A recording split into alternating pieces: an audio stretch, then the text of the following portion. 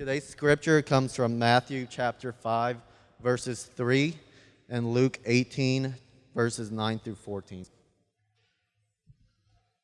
Matthew 5, verses 3, Blessed are the poor in spirit, for theirs is the kingdom of heaven. Luke 18, verses 9 through 14. He also told this parable to some who trusted in themselves that they were righteous and treated others with contempt. 2 men went up into the temple to pray, one a Pharisee and the other a tax collector. The Pharisee, standing by himself, prayed thus: God, I thank you that I am not like other men, extortioners, unjust, adulterers, or even like this tax collector. I fast twice a week. I give tithes of all that I get. But the tax collector, standing far off, will not even lift his eyes up to heaven, but beat his breast, saying, God, be merciful to me, a sinner. I tell you, this man went down to his house justified rather than the other. For everyone who exalts himself will be humbled, but the one who humbles himself will be exalted. So we're looking at today the first beatitude, which is blessed are the poor in spirit, for theirs is the kingdom. And as I was thinking about this beatitude, I was thinking about how interesting it was that in the main sermon that Jesus preaches that we have in the Bible, that he starts out this way. And it made me think about this idea of how we are all born with this false sense of independence, this false sense of security, self-sufficient limitlessness. It's how we're born. I mean, you don't have to look further than if you have kids, right? So this past week, a couple weeks ago rather, we are at the pool. Our 3-year-old jumps in the pool and says, I want to swim. And so he's like drowning and he thinks he's swimming. You know what I mean? He's like, we're pulling him out of the pool and now he's, swimming, but it looks like he's drowning. You know what I'm talking about? He's like bobbing up and down. He's like, oh, I'm fine, Dad. We're like, man, this looks awful, but he's doing it. It's like your little kid that thinks they can pour a cup of orange juice on their own or a cup of milk and they dump the whole thing out all over the kitchen floor. You know what I'm talking about? You cleaned up some of those this week. It's when my son thought that he could use a steak knife to cut something. We just think that we're further along down the road than we are, and when we grow up, we just hide it better. You know what I mean? We just hide it better. We're hurting and we're in pain, and we just don't go to anyone. We just conceal it, and we're all alone on the inside. As I think about this. A quote that from an interview that Madonna did in Vogue magazine in 1991 comes to mind. I'll read it to you. She says this. This is at the heyday of her career. This is at the top. She's at the top of the ladder. Listen to what's going on the inside of her. My drive in life comes from the fear of being mediocre. That's always pushing me. I push past one spell of it and discover myself as a special human being. But then I feel I'm still mediocre and uninteresting unless I do something else, because even though I have become somebody, I still have to prove that I am somebody. My struggle has never ended. I guess it never will. All of us in the room, if we are honest, are in the same place. We are striving to become someone. We are striving to be someone, and we are relentless in our pursuit of proving ourselves. And Jesus says that the way that you win the game in the kingdom of God is to give up before you start. That trail that you seek and you follow and you go down to make a name for yourself has no end. It has no end. It keeps on going. There's not enough money that you could earn. There's not a good enough family that you could have. There's not a great enough spouse or job that you could have. You get to the end of them only to seek more. Because as C.S. Lewis says, we find ourselves longing, and it's because we were made for another world. We're made for another world. So here we are, blessed are the poor in spirit, for theirs is the kingdom of heaven. So it's interesting because he's not talking about a material poverty here, although those two often go hand in hand. He's talking about an impoverished spirit. What's an impoverished spirit look like? An impoverished spirit is a spirit that knows that they are insufficient in and of themselves. This is how Jesus starts the only sermon, arguably, that he ever preaches that we have recorded, like the way that we see them preached. He starts this way. And here's the deal. Everyone is poor in spirit, but not everyone is blessed because of it. Let me say that again. Everyone's poor in spirit. Everyone's needy and helpless, but not everyone's blessed because of it. And here's the reason why. Because not everyone embraces it in faith. Not everyone gets to this place in their life where they say, I'm needy, I'm desperate before God, and that's my only comfort in life and death. That He knows that about me, and He comes for me, and He cares for me. So the question that I'm inviting you to consider this morning as we look at this first beatitude is this. What is the source of my worth? Where does it come from? Are you in the boat that Madonna's in this morning? If you're honest, maybe there's a part of you that is, where you know that you got to keep up with the Joneses to have anything in life, to have any satisfaction in life, only to get to the end of the road to find out there's still emptiness within inside of you. So we're going to ask that question, and we're going to look at the parable, the story of the Pharisee and the tax collector, to look at two approaches to finding self-worth. Two approaches. Jesus paints this picture. He tells this story to give us two ways to find self-worth. So we're going to dig in now to Luke chapter 18 to do that. It'll be on the screen here behind me. Luke 18 says this, and the first point is we're going to look at the natural approach to self-worth, which is self-aggrandizement. Self-aggrandizement means that you're always building a resume for yourself. That you can never take off because you've got to build the resume. You've got to put something together that shows that you're worth something. This is how we're born. This is the natural posture of every single person in this room and every single person on the face of the planet, is that we were born trying to build a name for ourselves. So Jesus paints this picture from Luke 18. We'll start in verse 9. He also told this parable to some, here's the key, who trusted in themselves that they were righteous, that they were in right standing with God, and treated others with contempt. So there's the comparison piece. He goes on to give the first example. Two men went up into the temple to pray. One was a Pharisee, that is a religious leader who had it all together. Kind of the cream of the crop, the top of the religious food chain. If anybody had it together, it was this guy. So the two go up to pray. The other is a tax collector. The Pharisee, standing by himself, prays, God, I thank you that I'm not like other men. Extortioners, unjust, adulterers, or even like this tax collector. I fast twice a week. I give tithes of all that I get.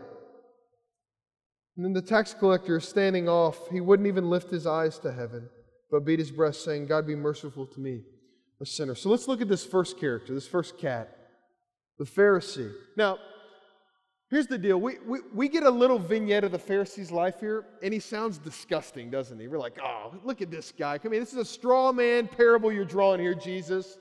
Now, here's the deal. We would love to have this guy at New City Church. I'm telling you, this would be the guy that you would want at any church. I'm telling you. He would be the guy that his family was put together. He was generous. He's serving every week. He's showing up early, staying late, but somehow loving his wife incredibly well. He's generous. He gives away tons of money. He's a philanthropist. This is who this guy is. He's doing all of the right things. But here's the key, with all of the wrong motives. He's doing all of the right things with all of the wrong motives. You see, you can do the right things with the wrong motives and be in sin. That's what you can do. It can look like everything in your life is together on the outside and your heart be estranged from God. This is where the Pharisee was, because he was busy building a resume for himself. And we even hear it in his prayer as he looks over at the temple at the tax collector. He says, God, thank you. I'm not like this guy. Thank you. And we see him drawing on this comparison here. When you look at the Greek here, it even indicates that he's kind of praying to himself here. So he's kind of praying to God, but he's also praying to himself. He's trying to build this case for himself within himself that he is acceptable, that he's approved by God, and that God loves him. And so he's pulling all the strings as he's praying. God, look at all these things I'm doing. Look at all these things that I'm doing. The Pharisee is a self-made man. It reminds me of this. One of my favorite guitarists is this guy named John Mayer, and there's an album that he put out that's this live album. And in the middle of the bridge, he's kind of playing, and the crowd's kind of going nuts, and he's like riffing and soloing and melting faces.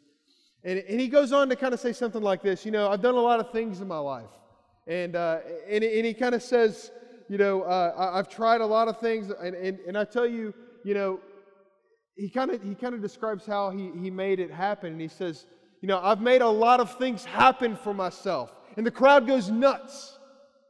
The crowd goes nuts because that's how we think we have to live. We have to make things happen for ourselves. And Jesus starts out the Sermon on the Mount saying, you can make nothing happen for yourself. You can make nothing happen for yourself. And the fact that you're blind to that is the most dangerous thing in the world. So blessed are those who are poor in spirit. Now, how could the poor in spirit, the needy, the ones that look to God and have nothing to offer, how can they be blessed? Because God is all that they have. And Jesus gives them this promise as he indicates that to them, and he says, when you're poor in spirit, when you get to the end of your rope, yours is the kingdom of heaven. You're there. You've arrived. Yours is the kingdom when you get to the end of your rope. So why don't we just start there? So he starts the sermon that he preaches. So this man's building this case for himself in this parable of the Pharisee and the tax collector. So here's my question for you. How can we know when we're building a resume for ourselves? What does that look like? How can we become more aware of the fact that we are prone to do that with everything? This is why we start off by talking about what we do. This is why we look for things that God gives us as gifts, material possessions, and even family and things like that to carve out our identity. We love the gift instead of the giver. And Jesus invites us in here. You see, this self-aggrandizement that describes the Pharisee describes us. And the interesting thing is that self-aggrandizement is the clanging noise of a soul trying to fill the void of our souls with things that are far too small. It's this noise that rattles around in us because it doesn't even come close to filling us. And so that's why when you're around a person that is pretty arrogant and prideful, this is what they're doing. And the thing that I jump to in those cases sometimes is to say, oh, I'm kind of like the Pharisee. I'm like, thank you, God, that I'm not as obvious in my sin as them, right? You kind of go to that, but we're still doing the same thing. We're building our resume. It doesn't matter what our vocation is. We're always trying to build our resume.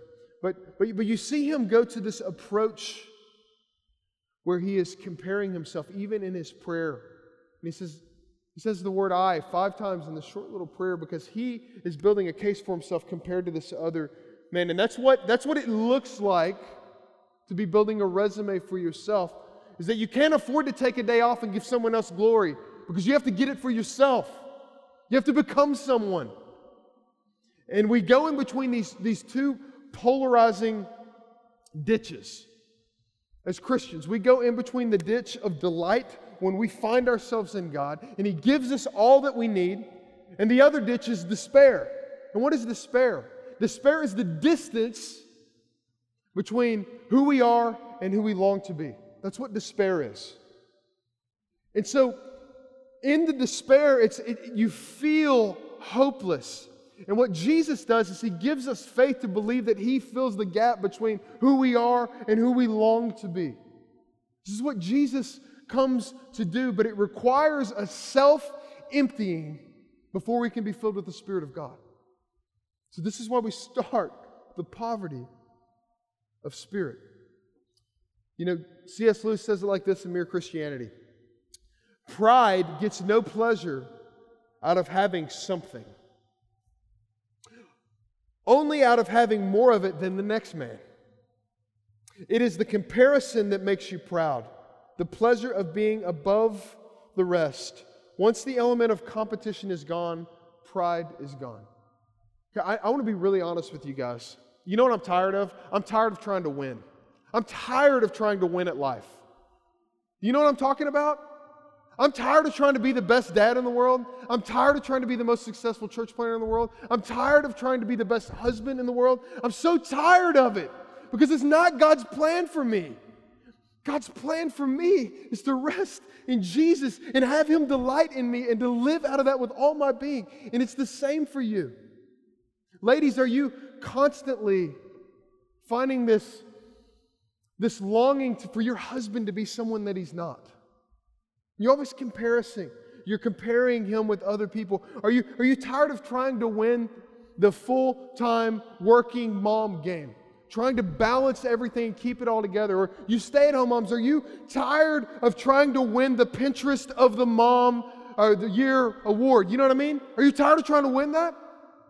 Your house always prim and proper and perfect and your kids well-behaved like good Southerners? Are you tired of that? Single ladies, are you tired of trying to find that significant other that you can place your identity in? Are you tired of going down that road? Fellas, are you tired of trying to win? Are you tired of trying to climb the ladder that's leaned up against the wrong wall? You know what I'm talking about?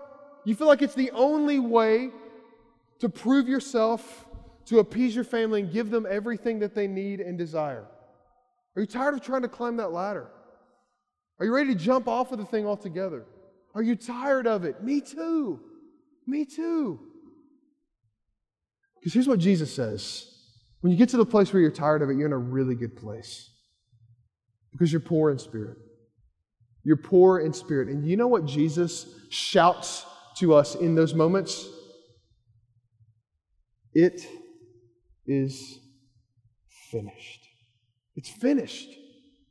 It is finished.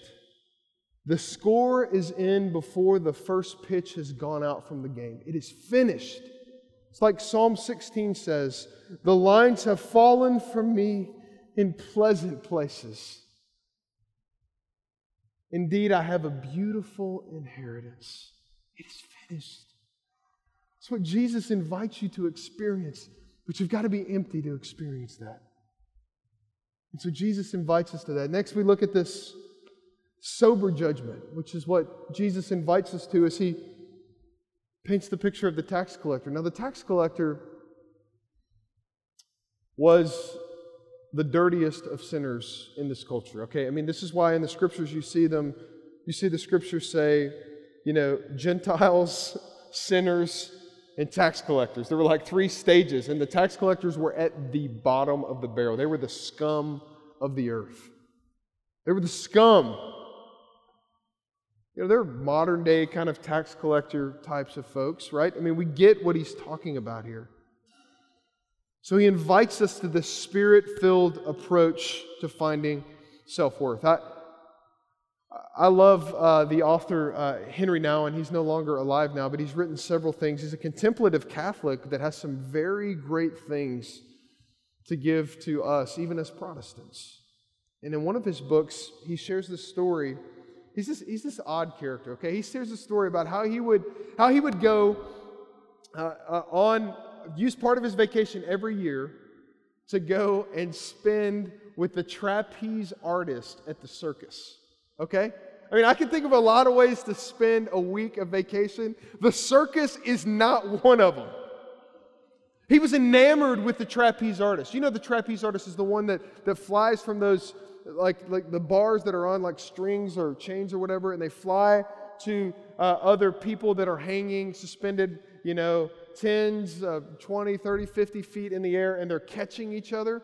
And he was spending time with these guys on the road, and he was talking to the trapeze artist leader, and he said, how do you do it? I mean, how do you do this? And he said, Henry, let me tell you a secret. This is the trapeze guy. He says, when I'm flying through the air, everyone thinks that I am the hero, and they're clapping and they're going nuts, and I'm flying through the air. But let me tell you something. I am nothing if that guy doesn't catch me. I'm just a headline in the newspaper. I'm nothing if that guy on the other end, or that girl on the other end, doesn't catch me. I'm nothing. I'm nothing at all. And as we relate that to the parable of the Pharisee and the tax collector, the Pharisee was like a man flying through the air saying, look at me, I'm a self-made man. And the tax collector is saying, God, please catch me.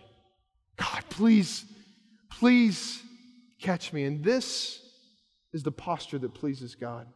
This is the posture that pleases God. So we pick back up and we look at the tax collector's approach to God in prayer here, okay? Luke 18, 13, and 14. But the tax collector, standing far off, would not even lift up his eyes to heaven. But he beat his breast and he said, God, be merciful to me, a sinner. Jesus says, I tell you, this man went down to his house justified, made right with God, rather than the other. For everyone who exalts himself will be humbled, but the one who humbles himself will be exalted. This is the difference between humility and humiliation. Humility is intentionally losing your pride. Humiliation is unintentionally losing it, right?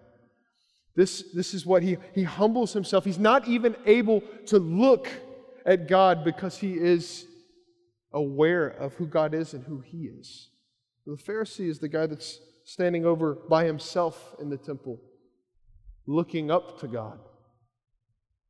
So there's this false sense of self-sufficiency that the Pharisee has because of his religious activity. And it is possible to be very engaged in the life of a religious community and be very far from God.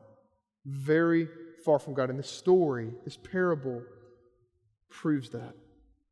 If the Pharisee and the tax collector were in a game of poker, it's like they both have losing hands. And we can all see it, right? They both have losing hands, but only one of them is willing to admit it.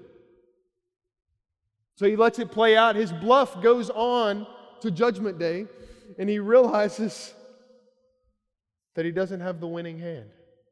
See, this is where Jesus meets us. It's not until we are able to take our stand on an approach to finding life that God can use. Because the Pharisee has an approach to finding self-worth in life. The problem is that God cannot use it because he is so full of himself that God cannot fill him. And so this is why it is so wonderful for us to think about how far we are from God. There is great joy that comes from considering who we are in light of who God is. The fact that we have limits, the fact that we live within boundaries, the fact that we can't do everything, the fact that Jesus encourages us, not only encourages us, but commands us to rest. We're living within limits. That requires faith to do this. So here's the question. How do we get this? Well, we know the two ways, but how do we get it? I'm going to read for you 1 Corinthians 4, 1 through 7. I just want to make one point from this. So let's read it together here. This 1 Corinthians 4, 1 through 7, starting in verse 1. This is how one should regard us, as servants of Christ and stewards of the mysteries of God. Moreover, it is required of stewards that they be found faithful. But with me it's a very small thing that I should be judged by you or by any human court. In fact, listen to this. I don't even judge myself. This is the Apostle Paul. He's saying, I'm unable to be a good judge of myself. That's a very interesting statement. Let's keep reading. For I am not aware of anything against myself, but I am not thereby acquitted. It is the Lord who judges me. Therefore, do not pronounce judgment before the time, before the Lord comes, who will bring to light the things that now are hidden in the darkness and will disclose the purposes of the heart. Then each one will receive his commendation from God. I have applied these things to myself and Apollos for your benefit. There was divisions in the church. They were saying, I follow Paul, I follow Apollos. And so this is what Paul says about any of us that lead anyone, is that we're all following Jesus. He says, that you may learn by us not to go beyond what is written, that none of you may be puffed up in favor against one another. For who sees anything different in you? What do you have that you did not receive? If then you received it, why do you boast as if you did not receive it? Paul gets something here. He's not denying that sin is present in his life. You see that in the Pharisee and the tax collector. One is willing to acknowledge that he's a sinner. The other is propping himself up before God. Paul's saying, look, I'm not aware of any sin in my life, but I'm also not going to deny that there might be something there I'm not aware of. Here's what you see in Paul. That his life in Christ is not defined by what he's done. The two are disconnected. His security in Jesus is not connected to his performance for Jesus. Who I am in Christ is not connected to what I've done in life. That's the beauty. That's the secret to a poor spirit. Because then you diffuse, like C.S. Lewis said, the ticking time bomb of comparison which leads to pride. Because you take it off the table completely. Why are we still in the courtroom even though the verdict is in, church? Why are we still there? Why do we still engage in the battle of trying to prove ourselves even though Jesus has come and given us everything that we need in life? Why are we still trying to go to trial with God who's already stepped in and paid the payment for our judgment? Why do we keep getting in the ring with that? It's like Tim Keller says, it's only in Christ that we get the verdict before the performance. It's only in Christ that we get the verdict before the performance. You'll never see that anywhere else in life, only in Jesus. So my question to you as we wrap this up today is this: how do you see yourself? How do you see yourself? And where is it in your life right now that you're still building the resume? Because it doesn't go away. It doesn't matter if you're 85 or you're 5. You're still trying to build your resume because that's the conditions that we live in because of the fall. It's what happened in the garden. It's what happened there. Where is it that maybe you need to learn how to live out of the brokenness and weakness that God has put upon your life? How cool would it be if we were a church that were able to look at each other and say, hey man, I haven't just seen the highlight reel of this guy's life that everyone else admires, but I've seen the brokenness, the messiness. How cool would it be for your kids, dads, to say to you when they get older, you know, Dad showed me a lot of things, but the greatest thing he ever showed me was how to repent and turn to Jesus. You know, not only can I fix a bathroom sink, but I know how to follow Jesus. I know how to repent. I know how to confront my sin and look to God in hope. How cool would it be if that was our narrative, if that was our story? And so my question to you as we close, and I want to share the story with you, is, are you weak enough to be saved? Are you weak enough to be used by God in His kingdom? Steve Brown shares a story where he says he was a lifeguard whenever he was a teenager, and he said that, you know, as a lifeguard, some of you are lifeguards in the room or have been lifeguards, you know, there's every once in a while you got to get in and get to work, right? I mean, you got to save someone that's drowning. You know, you got to step in. And he said that there would be this point with people that were particularly feisty about kind of getting through it on their own. I picture like a Roman in my family that thinks he can swim even though he looks like he's drowning. I picture a story like that. And he said, what would have to happen to save that person who was so self-sufficient and driven even though they couldn't swim? What would have to happen is you would have to wait almost until they were getting ready to go under when they finally gave up to pull them out of the water. My question to you, church, as we begin this series is, are you weak enough to be saved? Are you weak enough to be used by God? Let's pray. Father, we come to you and we confess that we run from our neediness and our dependence upon you, all the things that you reveal to us about how much we need you. We run from those things. Because we think that there's no way that we can be satisfied and happy with a narrative that's filled with lack and need. We confess, God, that we at times have believed the narrative of this world more than we have believed what you have called us to. And so, Father, I pray that you would give us a measure of great boldness this morning. That we would be willing to step into the reality that we are all at the end of our ropes. That everyone's poor in spirit, but not everyone's blessed. God, we want to be the ones that are blessed because of our awareness of our poverty of spirit. So grow in us a dependence, a depth, a neediness of your Son Jesus and His work to be applied to our hearts daily. Grow that in us, we pray. It's in Jesus' name.